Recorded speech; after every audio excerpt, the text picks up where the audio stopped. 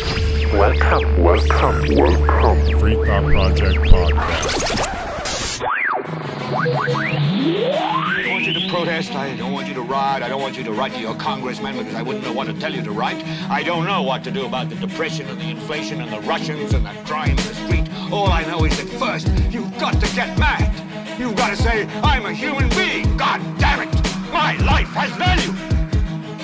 You want answers? I think I'm entitled. You want answers? I want the truth. You can't handle the truth. Hello again, free thinkers, and welcome back to the Free Thought Project podcast. My name is Jason Bassler, and joining me today is the Free Thought Project editor-in-chief, Matt Agarist, and we also have the Free Thought Project contributor, Don Vi Jr., joining the show with us today. So, as many of you know, we had the honor and privilege of talking to Dr. Robert Malone this week, and I must admit, my head is still spinning. Now, I would presume most, if not all of our audience is familiar with his work, but for those who aren't, Dr. Robert Malone is a biochemist, a vaccine researcher who helped invent the mRNA technology that was used in COVID vaccines, but he began to express concern about the effectiveness of the vaccine shortly after the rollout in early 2021. This concern, which he expressed on several popular podcasts, made him a proverbial punching bag for the establishment who was hell-bent on preserving the illusion of safety and efficacy of the jab. And since then, Dr. Malone's work and notoriety has skyrocketed in popularity as he's shared the stage at high-profile events with legends such as RFK Jr.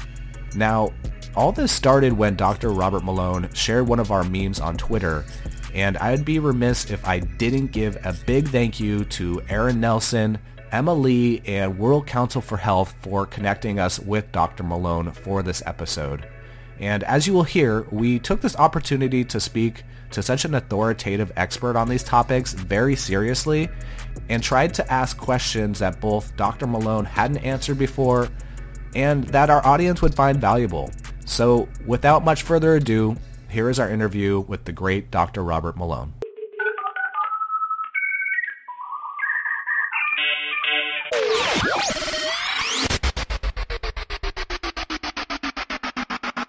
Well, hello, Dr. Malone, and welcome to the show. We're obviously thrilled to have you on, and we appreciate you making the time to join us today. So we've been following your work over the past 3 years, as many have. You now have over 1 million Twitter followers. Your appearance on the Joe Rogan show, which, correct me if I'm wrong, was the catapult that launched you into the public eye and also put you into the mainstream corporate media crosshairs. But you're very accomplished. Your resume and credentials could literally take up half the show. But one of the accomplishments on your resume is many credit you as the creator, or at least the co-creator of the mRNA technology, which I would like to get a clarification on that at some point during the show. But seeing so many people over the past few years associate the mRNA technology with big pharma, the COVID vaccine, untrustworthy companies like Pfizer and Moderna, possibly because the tech has been misappropriated or at the very least hastily produced. We were curious if you ever feel any regret for contributing to the development of the mRNA vaccines and where it all seems to be headed. I certainly regret the way that it's been handled and the way it's been deployed and the failure of the government and the regulatory authorities worldwide to enforce worldwide standards in performing the development. But remember that, and in terms of clarification, this tech emerged off of my bench when I was a graduate student at the Salk Institute in the Laboratory of Molecular Virology. And there was no way at the time to anticipate the way that this was going to be exploited, developed. In fact, the people that held the initial patents, and just to clarify, the only compensation I ever received for my role in originating the concepts and reducing them to practice in the late 1980s up to 1991, the only compensation I received was one Susan B. Anthony dollar. So despite the rumors, I did not get rich off of this tech. And like many have observed in the past, once an invention is out there, you can't control how it gets exploited by third parties. And unfortunately, the history has shown us that again and again, if a technology can be weaponized, it will be weaponized. It will be exploited for commercial gain, etc. That's just the nature of things. What happened in this case was the technology got buried for the entire period until the patents expired, because Merck bought it, and they kept others from developing it, including myself when I was an academic after I had completed my training as an MD and in graduate school. They kept others from developing it until the patents expired, and then all of this exploded. That's why there's this long gap, is it was basically Merck pocket vetoing the tech. In terms of what's happened, I have played no role in the development of these vaccines. I made my assessment about what was needed back in January of 2020 and focused on repurposing drugs and making early treatment available to people rather than on the vaccines, because I knew there was not sufficient time to develop a safe and effective vaccine product, no matter the technology. So I don't regret having had the insights when I did. They had no direct coupling with how that's been exploited. And there's no way that I or anybody else really can, if you're an inventor, can really direct how these things move. Those decisions are made by large finance and large corporate interests, and in this case, the pharmaceutical industry. And no one person can get in the way of that train. That's a whole different thing.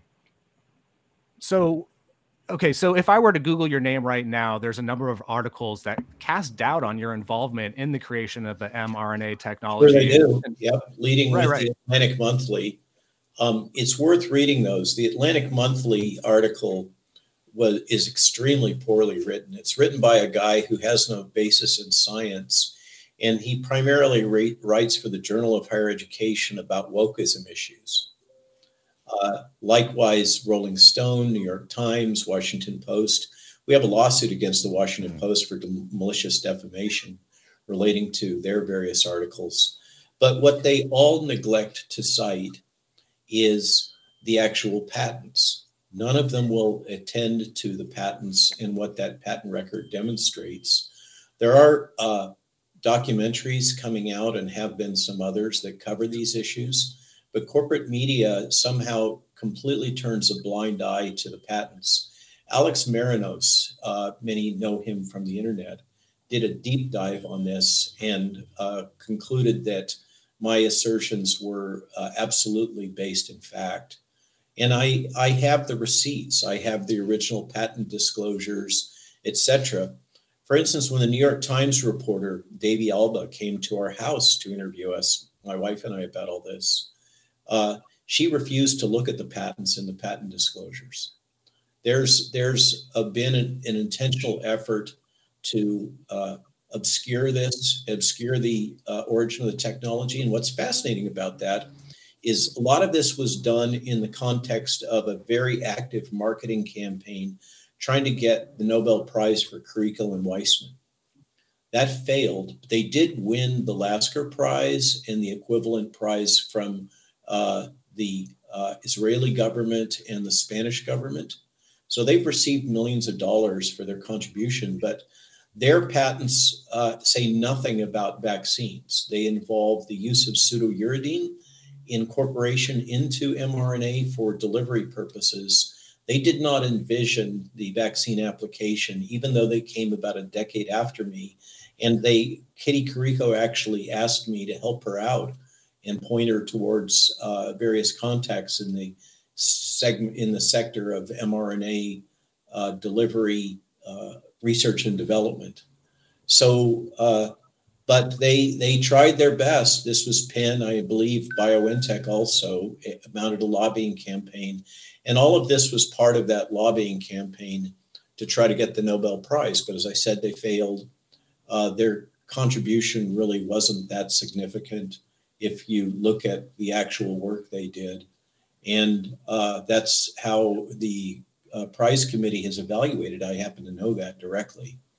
And it's pretty much died down now since they didn't win that prize, and then they didn't win the following year. The press has kind of let this go. But that's what happened. Was there was an effort to write me out of history. What's fascinating about this is the Moderna patents that they're now in a big patent battle attacking Pfizer BioNTech. The Moderna patents failed to cite all of those early 9 patents as well as my papers that cover all of this. So it appears to my eyes, as somebody with many patents, not just these 9, I'm very experienced in intellectual property management and the U.S. Patent and Trademark Office. It appears that the Moderna patents have a huge problem of failure to cite. And that may be part of the motivation here to deny my own contributions, is that in patent law, if you fail to cite prior art, your patent can be invalidated.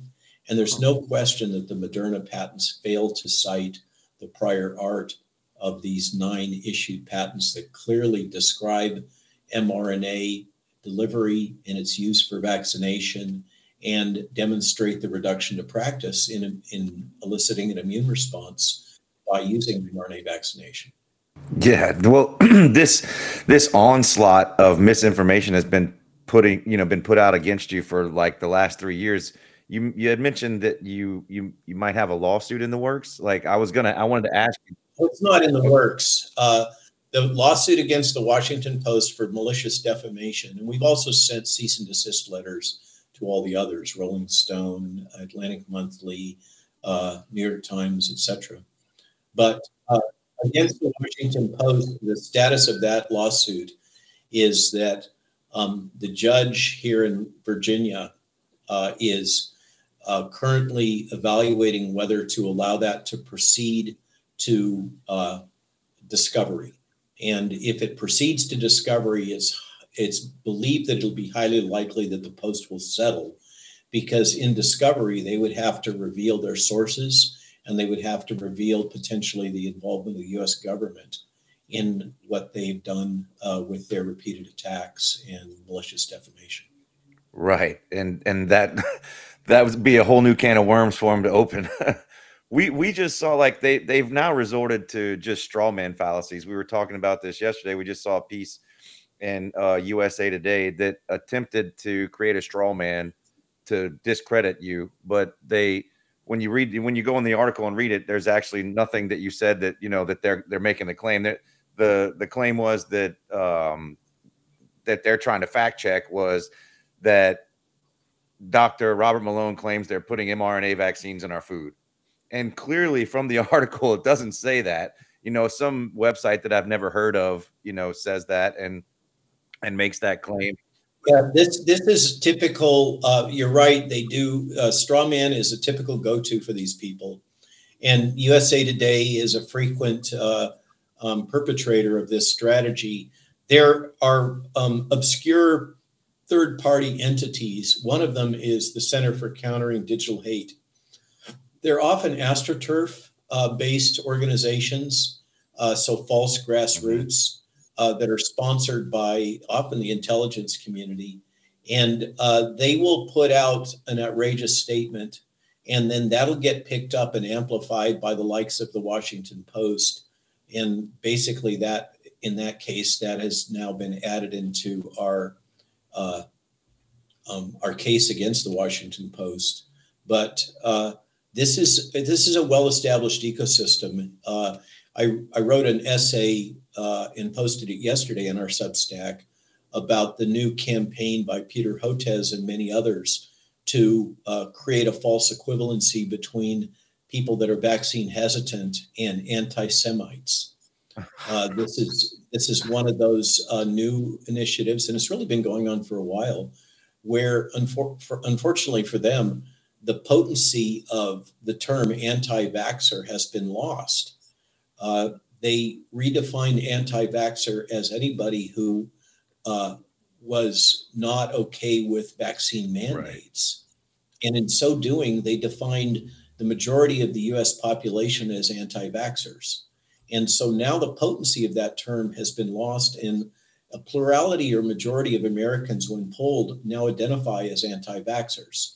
And so now they have to somehow turn up the knob, and they're attempting to do so by linking anti-vaxxer with Proud Boys, Nazi, neo-Nazi, and anti-Semites is the new strategy. But this is just weaponizing language, and it's another part of this long-term strategy of twisting the meaning of information and words to support a political agenda.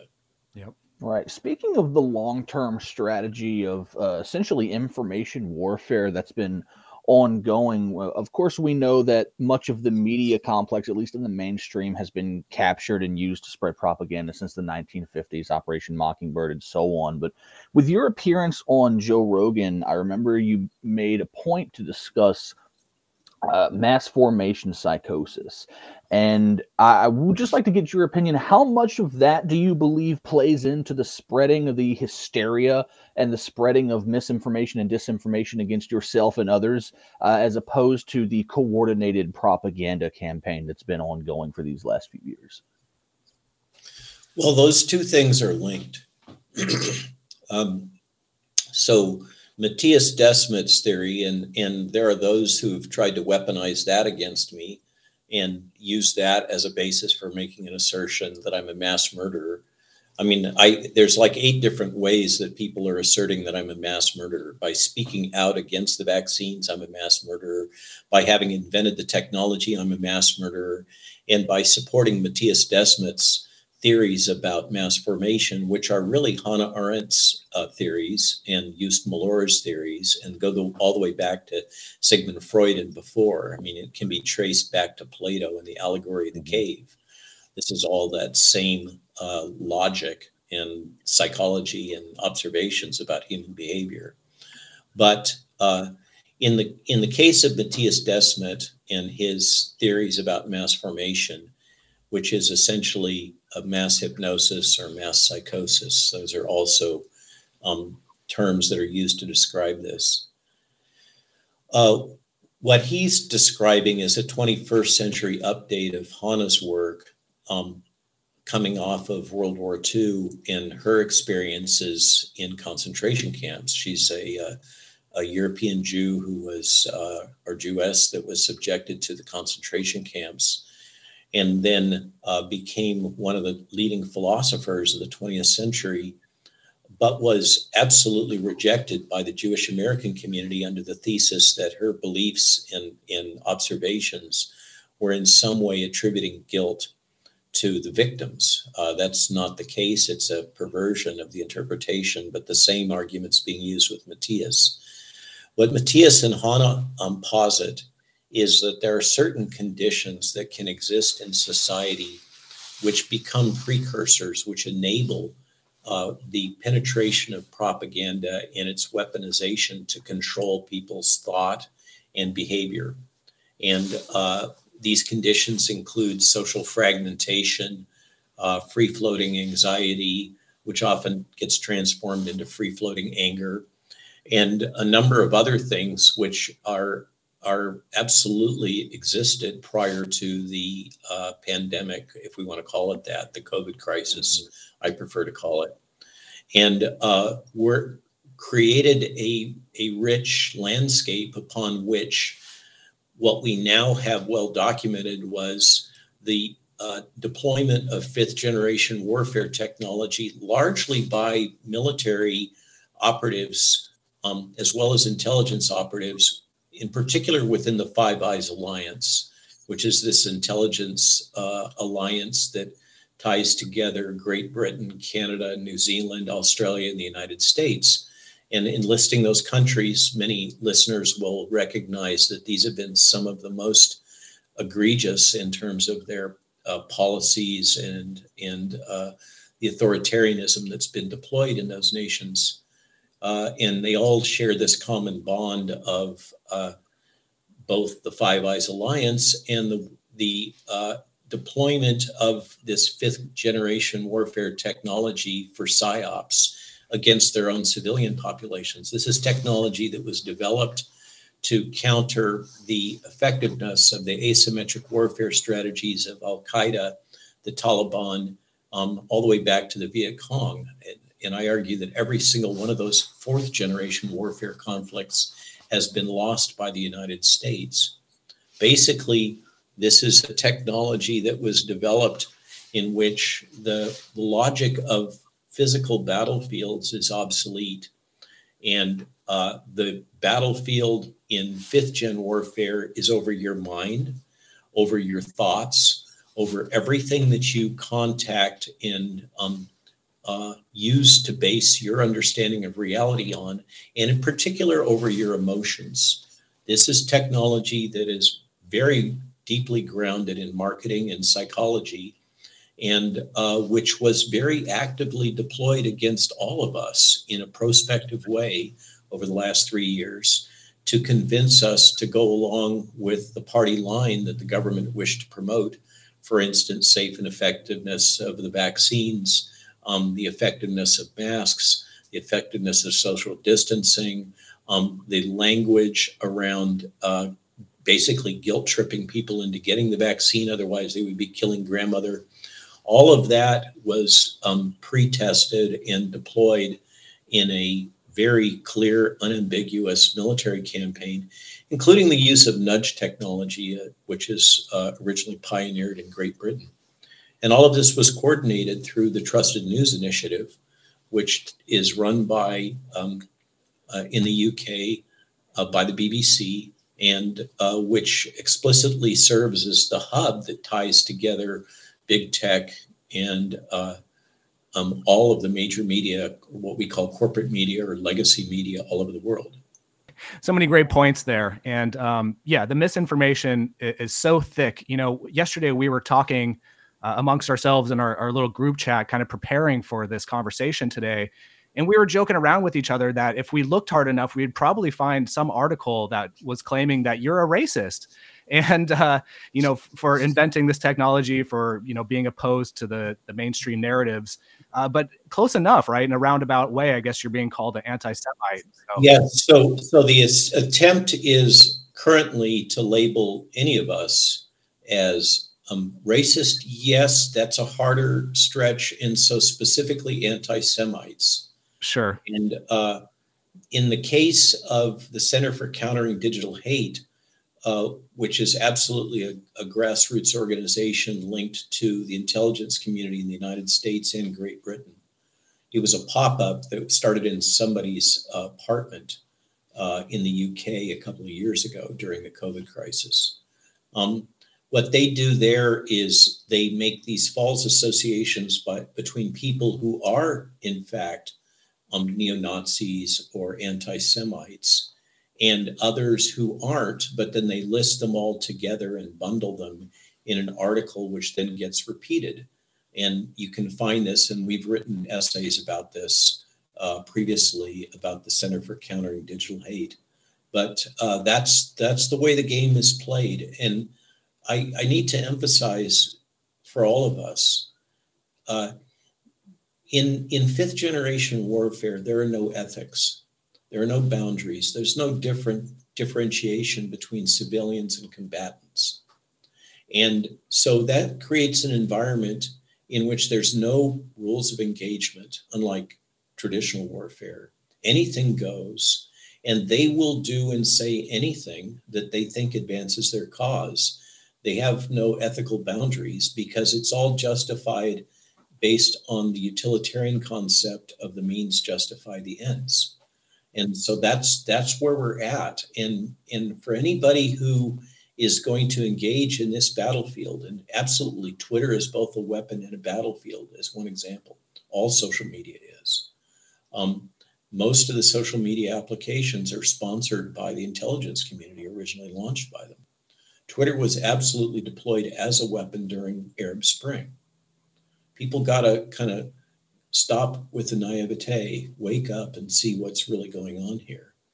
But there are no ethical boundaries. And if you're going to engage in this battlefield, you have to go in understanding that they will do and say anything that they can, the only to achieve their objectives, including delegitimizing people, etc., creating these straw mans, whatever. And the only barrier to them just not going hog wild with the malicious defamation is the courts. And the problem is the courts are slow. And the courts generally don't like to take these defamation cases. They're among the hardest to win. And a lot of them are wrapped around a court case in the early 60s called Sullivan versus the New York Times that gives the newspapers immunity and the corporate media immunity from or this is how it's been interpreted, from being held accountable for malicious defamation if they're attacking people who are public figures. And that is considered by many to be the origin of this. Before Sullivan, everything was completely opposite to where it is now. Public figures actually had more protection against malicious defamation under the theory going back to the Magna Carta times that they, by serving the public, deserve to have more protection against malicious defamation. All these malicious defamation laws come out of the era of dueling. They were basically put in place to keep people from shooting each other, like Aaron Burr, over disputes to create some legal way to resolve them. So that's where we're at, is that there was an active lobbying campaign by corporate media during the time of Mockingbird to upend the traditional relationship between corporate media and malicious defamation in the courts via the case of Sullivan versus the New York Times. Yeah, I mean, if you keep repeating the lie loudly and boldly, eventually the masses are going to catch on and start repeating it themselves, right? And they actually deployed that same strategy with us back in 2018 when they took us down. They called us Russian assets. They called us Russian propagandists. And I know in the email I sent to you, I mentioned our story where we lost nearly 6 million fans due to censorship. We were one of the first right after Alex Jones was deplatformed. And I know you were banned from Twitter for nearly a year before your account was reinstated as well. But recently, ex-Rolling Stone journalist Matt Taibbi put out another Twitter Files release dubbed the Censorship Industrial Complex, where he noted numerous government agencies were instructing Twitter and other social media companies to remove COVID information that was even true, but it could possibly fuel vaccine hesitancy. Right. So this is something that's been going on for a long time now, as you were just noting. And I guess my question is, how do we combat this level of spying and censorship? I mean, even there was a story in April 2021 that we covered about the U.S. Postal Service running a covert operations program to spy on American social media posts to share with intelligence agencies. So how do we combat this level of spying and censorship that's seemingly been woven into the fabric of nearly every aspect of our lives? And obviously it's decimating the First Amendment. Right. And there's other recent examples to illustrate your point. In the context of the banking crisis, there's now been advocacy on the Hill for censorship about banking information under the thesis that one should not cry fire in a crowded theater. But the counterpoint to that is if the theater is actually on fire, you have a moral obligation to cry fire.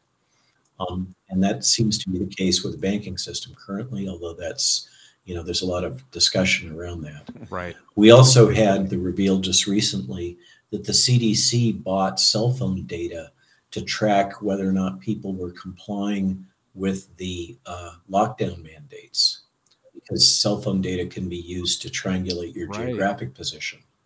And that, by the way, is part of the toolkit in Twitter. So how do we combat it? Let me make a couple of statements. First off, speaking about the concept of sovereignty and individual sovereignty, I think the concept of individual sovereignty has become obsolete. It's an anachronism.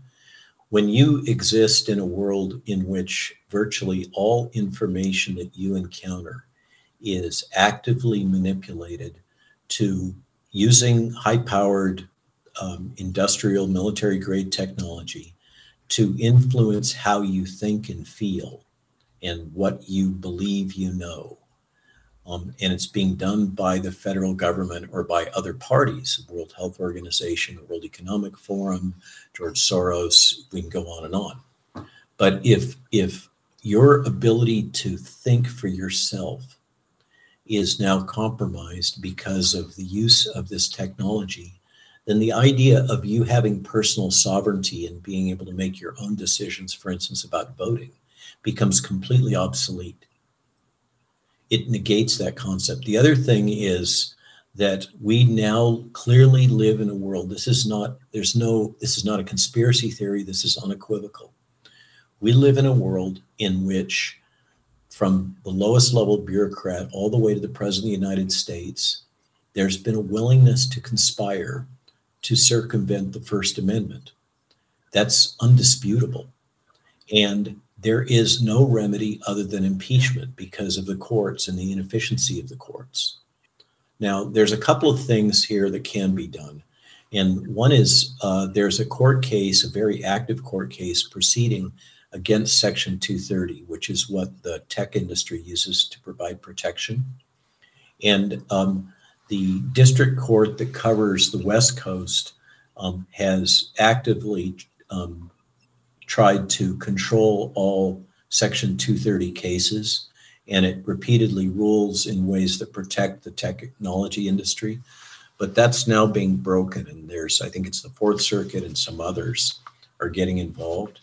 And a strong case could be made that the interpretation of Section 230 is incorrect, that is being promoted in the West Coast District Court. So that if that flips, and it is currently on the docket to be considered by the Supreme Court, if Section 230 is reinterpreted as it was originally written in Congress, then we've got a huge backlog of over 400 cases that have been incorrectly adjudicated that'll have to be resolved. But it will completely change the relationship of tech and censorship in the context of information, and will really block the ability for this kind of coordinated effort. I think personally, we need legislation to protect the privacy and rights of individuals, and this includes their right to think. I think that we all know that it is wrong for the government to actively propagate censorship and propaganda, even if they justify it as necessary to preserve democracy. If you look at what they're talking about, and I'm quoting from Mr. Obama, but Mr. Biden says the same things. The logic is that their version of democracy has to be protected by censoring information about vaccines, about the bank failure, about the origin of the virus, about Hunter Biden's laptop. All of these things quickly become yet just another political weapon to advance the interests of one group against another group. And they're now so powerful that they can control the ability of everyone to think clearly. And you're alluding to it indirectly, but if in your comments about how they repeat the lies, etc., this is all organized technology. It's well organized and structured. And as I said, it's basically a derivative of marketing technology that we've all been subjected to most of our lives, to sell us hamburgers and milkshakes. Yeah. And it's incredibly powerful. And it's been turned on the world. It's able to easily sway election results. And I think that we have to have a really global dialogue, but certainly a national dialogue, about whether or not this type of behavior is acceptable. It has been made acceptable by executive order by Mr. Biden, where now the intelligence community is allowed to spy on Americans by executive order. And this goes back to the events around 9/11 and the legislation that was put in place there, the Patriot Act, et cetera, that has enabled this whole industrial, as Matt Taibbi was referring to, this industrial censorship complex that's become a massive industry. And I think if we don't put a stop to this legislatively, then what is going to be lost is, truly we will lose our democracy. Our democracy will be sold to the highest bidder who is able to deploy the best technology to compel us to think, believe, and feel however it is they want us to think, believe, and feel. Right. So sort of pivoting off of the censorship and propaganda campaigns, we've also seen throughout this whole era of what I refer to as COVID 1984, if we were to look at the way that reality has essentially been inverted. Throughout the years, there have been these number of topics. And just to put a pin in it, you're referencing Orwell's book. Yes, sir. So throughout these years, we've seen these sort of topics go from, oh, you can't talk about that, to accepted in the mainstream sort of orthodoxy, and it's completely been sort of whitewashed throughout the dialogue of the nation, as you were referring to. And one of the things we've seen happen with that recently is the lab leak hypothesis, that even just a year ago, you would be, as myself and Matt and Jason were at one point, you would be censored or banned for X amount of time if you were to even postulate the possibility of the virus originating in the Wuhan lab, as opposed to bat soup or whatever the narrative was.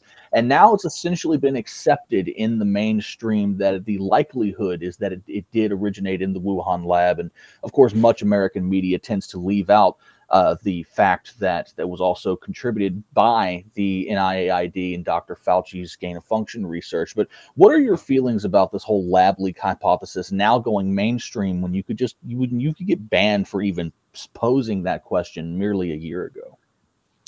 Or Biden's laptop, or the Russian disinformation campaign that's turned out to be fraudulent. There's many data points along this line. Mm-hmm. In terms of the lab leak, right now, as of today, and this is something I was discussing on Bannon earlier today and will discuss tonight at length, there's a pushback campaign from Dr. Fauci and MSNBC and much of the corporate media to push back against the assertion that this was a engineered virus that leaked out of the Wuhan Institute of Virology, that was produced using technology transferred from North Carolina, and which was funded, if you believe Bob Redfield, and you should. He is in an excellent position to know what goes on behind the scenes. A former CDC director, former DOD, and the right hand of Bob Gallo at the Institute of Human Virology. Bob Redfield testified under oath that it was NIH, NIAID, the State Department, USAID, which many of us recognize as a surrogate for the intelligence community in the United States. Let's see who else. Oh, and DOD, that funded the gain-of-function research at the Wuhan Institute of Virology. And we have the receipts, the documents that were pulled off of a DARPA server that show the proposal from EcoHealth Alliance around why this was done. But right now, there's a very active campaign in progress that's been launched to push back against this and to create a cloud of ambiguity around it, along the lines of, until we really know what the final determination is, then we have to maintain an open mind about the possibility that this was a natural biologic origin. And then Dr. Fauci goes on in his interviews today on MSNBC and says that there's no way we ever will know because the CCP is not cooperating. So he created a little logic trap in trying to say that we should not act other than assuming that both options might be the case. We should not conclude that it was one or the other. until we know definitively, and we can't know definitively because the CCP is not cooperating. So this is not settled yet. It is absolutely an active area for fifth generation warfare combat, for press disinformation being spread, including the disinformation that the vaccines were safe and effective. That's also continued to be propagated. So, I was about to say that these same people who are covering up the distracting from the lab leak origin are doing the same with regard to the vaccination. Like the psyop is easy to spot when talking about that. And to shift gears to the vaccine, we're talking about a more than 4,000% increase in all VAERS reports during the rollout of this vaccine, with like a 700% increase in death reports to VAERS. Like this is just for a single vaccine too, and this is more deaths and adverse events have been reported in the last 2 years in the history of VAERS database.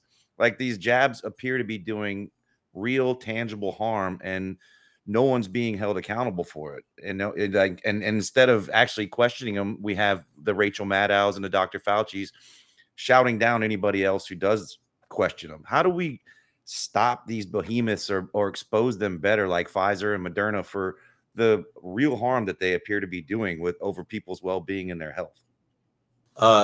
So that's another good question. And when you figure it out, give my friend Steve Kirsch a call.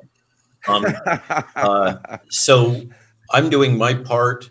We'll be testifying before the European Parliament in a little over a month now, talking about this. Europe seems to be further ahead. The health minister of Germany has now acknowledged that, in his opinion, the clinical, severe adverse event rate for these vaccines is about 1 in 10,000. Many physicians make the case that it's more like 1 in 500. But even at 1 in 10,000, that's 5 times higher than the 1 in 50,000 rate that caused the withdrawal of the adenovirus-based SARS-CoV-2 vaccines. Many nations throughout the world have dropped the boosters. The data are quite clear that the boosters cause more harm than good, and that those that are heavily inoculated are the ones most likely to be hospitalized with COVID. But there's a denial of this. This is, if you think about it, just in terms of strategy and tactics, organizations like MSNBC and Google and previously Twitter, Facebook certainly, have actively conspired to suppress informed consent. And they continue to do so together with the US government, particularly the CDC and FDA. And also they've conspired to suppress alternative treatments, such as ivermectin. There was a paper out in one of the major Australian publications today or yesterday, in which it was documented that the TGA, the Australian Health Authority, had suppressed ivermectin and punished physicians who would prescribe it explicitly for the reason that the availability and distribution of ivermectin would cause vaccine hesitancy. So we have multiple examples of smoking guns that the logic was that we should prevent people from getting pharmaceutical treatments early that would save their lives, in order to prevent them from being hesitant about taking a vaccine that will not save their lives, will not prevent infection, will not prevent transmission, will not prevent replication, will not get them to herd immunity, and which are absolutely toxic at some frequency. The question we're just arguing about is, what is that frequency? And beyond that, there is absolutely no debate that the lockdown policies, the flatten the curve and all that, was a complete abject failure. And now there's an attempt to suppress information about the failure of masks to work. But this is self-evident. There are 3 routes of infection for this virus: your nose, your mouth, and your eyes. And the last time I checked, none of these masks cover your eyes. So true. Apparently, they do cover the eyes of some people, and Facebook and Twitter help They to cover do their mind and that everything. Yeah. with censoring hashtags like "died suddenly." Right? People were just giving their own stories about their relatives and even their own children who got the jab. which which were which were prevented from being shared. Now we can share them on Twitter, but you can't share them on YouTube. Or You Facebook, can't or share them yeah. on Facebook. And this is suppression of informed consent. I argue that this is a legal liability for these companies that have done that. So, changing gears again, and this is kind of a question that might be kind of off the wall to you, Doctor, but it's something that keeps emerging, and it doesn't seem to really hold a lot of weight. But there's this strange conspiracy theory held by a relatively small but vocal minority that there is no virus. Yes, I was wondering if that's the one you were going to say. You're either going to talk about graphene oxide or no virus. Oh no, Well, we yeah, don't believe in this at all. We just want to get your take on it, just to be clear. So, what this emerges from is a very, very old turn of the century debate about terrain theory. And it really comes from a misunderstanding of terrain theory and what I, as a virologist and vaccinologist, what I perceive as a willful blindness about actual data. Viruses do exist. Viruses infect insects. They infect virtually all bacteria. They infect plants. They're used for gene transfer in plants. Anybody that objects to the genetically modified organism, peas and corn, etc., all that stuff is done with plant viruses for the most part. It's easy to isolate and purify viruses. It's easy to see them under electron microscopes. It's easy to observe their behavior. It's easy to observe how viruses interact with the genome of certain animals to cause cancer. This is all extremely well documented. And one of my concerns about this may be a false narrative being promoted to delegitimize, real science, the people that are objecting to what's going on, and to associate them with crazy talk. That is absolutely a strategy that's used by infiltrators and disruptors, many of whom have been documented as being paid by the US government and working as subcontractors to DoD or the intelligence community. It's another part of the fifth generation warfare. And I feel that personally, I suspect and fear that these folks have been, also subjected to psyops that has convinced them of things that are demonstrably false. And they're now propagating this against others. And what it results in is a divide and conquer strategy. I often refer to the French Revolution just as one clear example with the Jacobins. There's a strange dynamic in protest movements that you can see play out again and again, in which people that aren't sufficiently extreme are then labeled as opposition, so that there's a drive towards more and more and more extremism when this dynamic kicks in. And this is what led to the mass executions of Madame Guillotine during the French Revolution, due to the accusations that people weren't sufficiently radicalized. They weren't sufficiently on board with whatever the common belief system was. And these same dynamics are playing out now, but they're amplified by social media and by these odd aspects of social media where people that say more outrageous stuff get more clicks and more views. And as you know, that translates into more money, right, particularly with things like Substack. So there's this perverse incentive to say crazy stuff because it gets you more attention. And the best way to do that is to, if you're somebody with a small podcast, for instance, is to attack somebody with a big podcast following or a big Twitter following or whatever. And then you can bleed off some of those by attacking people that have a higher profile. This is punching up. And it is a whole business model that is used by many of these people that see themselves as Alex Jones-like shock jocks, but they lack his intelligence and insight, in my opinion. This is part of the same business model that CNN uses, or MSNBC, with weaponizing fear and outrage. It's just done at a smaller scale. Yeah, spot on. Great perspective there, Dr. Malone. And the flat earth theory comes to mind, right off the bat when you were saying that. But okay, so I have one more broad question, but we are getting close to the wrap and we still wanted to talk to you about your book. So zooming out, now that the pandemic is mostly behind us, someone in your position likely has a unique perspective on just how much of the response to COVID felt orchestrated rather than organic. So I just wanted to get your take as to who you think led the push to all the unscientific mandates.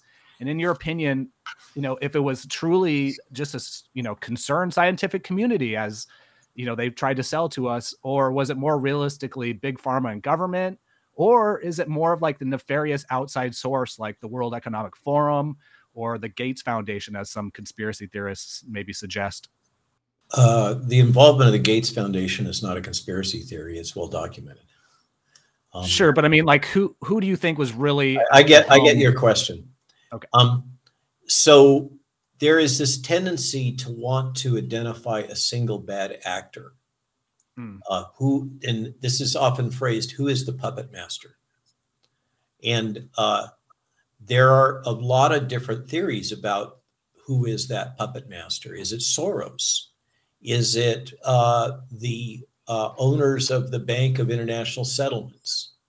Is it the owners of the central banks? And a strong case can be made at a minimum that the banking industry and finance has weaponized and exploited the COVID crisis. It's undisputable that Event 201 occurred and it was financed by Bill and Melinda Gates Foundation and the WEF. It's indisputable that Bill Gates made strategic investments based on his insider knowledge coming off of hosting these war games. Those strategic investments in vaccine companies, among others, yielded huge returns. He then sold those investments as it was becoming clear that the vaccines were not safe and effective, and then turned on the very industry that he'd invested in. So that can be, that's clear that there was at minimum complicity there and exploitation. My theory of the case goes back to what actually I think is the podcast that put me on the radar, which was the Brett Weinstein Dark Horse podcast with Steve Kirsch, How to Save the World in 3 Easy Steps. And you'll recall, if you haven't seen it, let me remind you, Brett reaches towards the end to a plea for Elon Musk to save us from ourselves by buying Pfizer. Not too far off the mark from what ended up happening in the end. But in that, I, faced with the same question way back then, posited that what we were seeing was an emergent phenomena.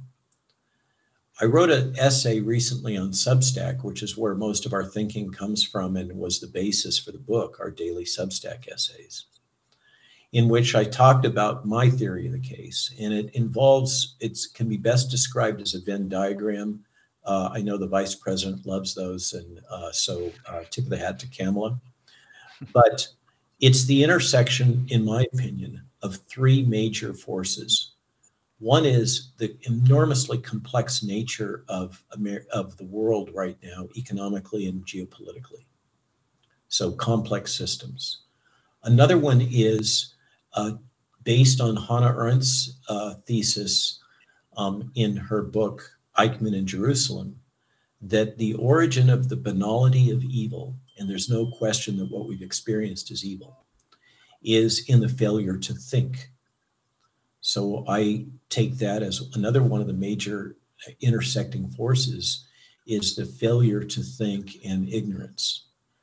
The third one is nefarious scheming. There is no question that there's been nefarious scheming. It's easily documented from a variety of different sources. And at the intersection of nefarious scheming and failure to think, we have unintended consequences, or what the intelligence community calls blowback. At the intersection between failure to think and complex systems, we have arbitrary bureaucracy, which has absolutely played a major role in all of this. And at the intersection of complex systems and nefarious scheming, we have corruption. And there's no question that corruption has played a key role in this.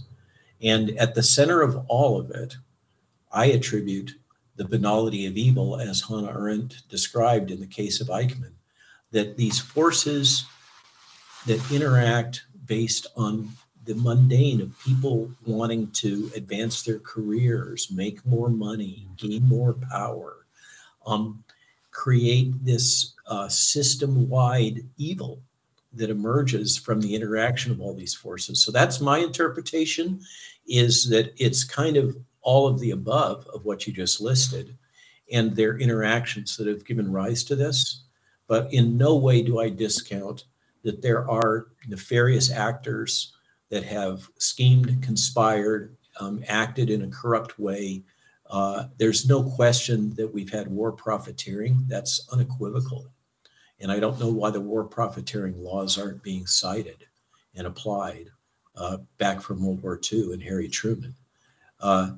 We have a huge mess on our hands now, and it looks like it's going to get worse before it gets better, as we're looking at what's happening in international banking, the thrust vectors towards the central bank digital currency and the Bank of International Settlements and its various baby banks like the Fed, the prospect of hyperinflation that's right on the horizon, the role of the BRICS economy countries and their new currency that's going to be gold and securities backed that they're building. I mean, we're in a moment in time when Pax Americana and the American enterprise and American hegemony is collapsing. And there are many forces that seek to take America down and to transform the whole globe into a single republic. This is another essay we put out today talking about Mr. Soros. The belief system is that we need to have a single republic, unelected, basically a corporatist leadership tied to the UN that will administer the world to ensure equitable distribution of resources under a utilitarian model. This is basically a command economy, centralized command economy model, which is at the root of this book, The Great Reset of Klaus Schwab.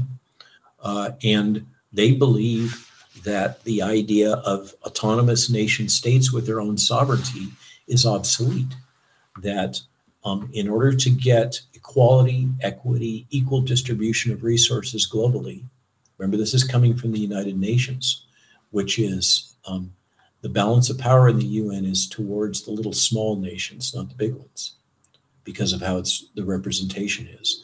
And there's the belief system that people have the right to migrate wherever they want, to live wherever they want, that there should be full equitable distribution of resources. And it basically comes down to the core concept of from each according to his abilities and to each according to his needs. We've heard that before. That is the essence of Marxism. That sounds like an absolute horror movie. All right, free thinkers, this episode is nearing its end. Just a reminder, we've been working extremely hard to bring you some of the most powerful voices in the truth liberty movement. We work tirelessly for you to bring these concepts to the masses and to educate and wake up those who continue to sleep. Please don't forget to consider donating or subscribing if you appreciate the work we do. It's becoming more and more difficult to do this, and we can no longer depend on social media advertisers of big tech monetization. Our support network is you. So help us rebuild this organization by going to our website, thefreethoughtproject.com, and at the top you'll find tabs for our memberships and donations. Also, please review and rate this podcast if you enjoyed it. Thank you, free thinkers. thank you, Dr. Robert Malone, like for coming on here. You're very articulate with this message, and I can see why you've risen to this level in front of this movement, and you have so many people behind you, man.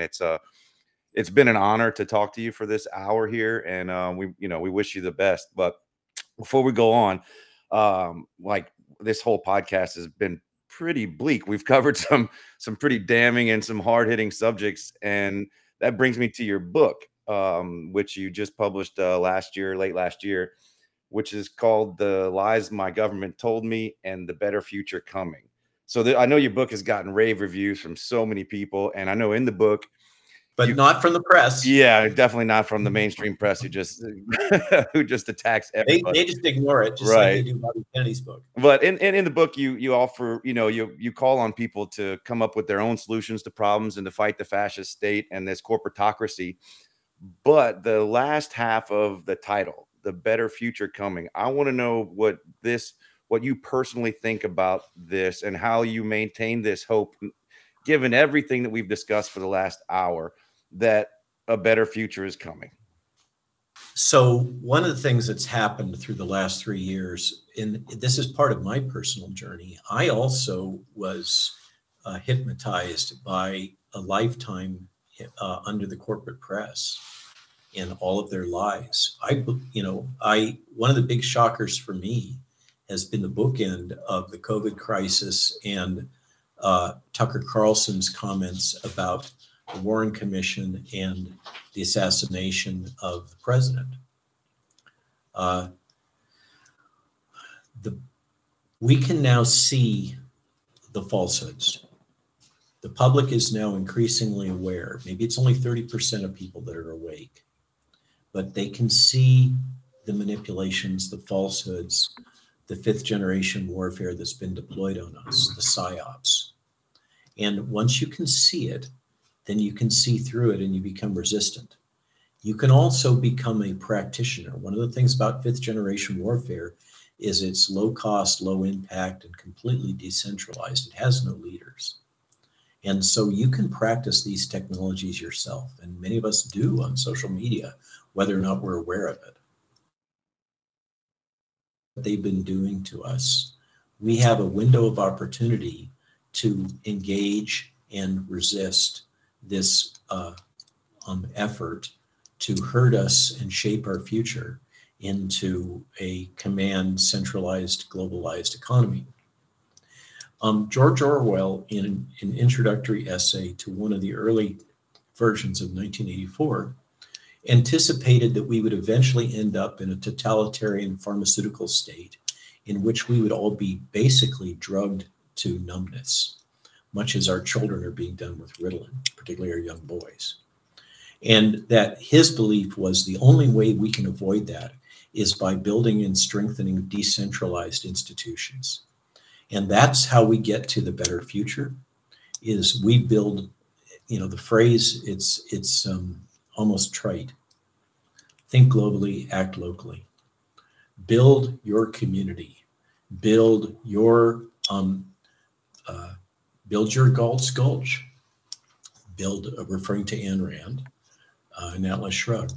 Build local intentional communities, as is discussed in some of those chapters in the end, and strengthen those organizations and institutions, those decentralized organizations and institutions. And I argue that one of the seminal sets of documents that enable a decentralized world is the U.S. Declaration of Independence, the Constitution, the Bill of Rights. Those provide excellent roadmaps towards a decentralized future. And those that are advocating for things like states' rights and the Supreme Court case, EPA versus West Virginia, that forces responsibility back on the legislature from the administrative state, are the way forward. There are things we can do to recapture our sovereignty and autonomy.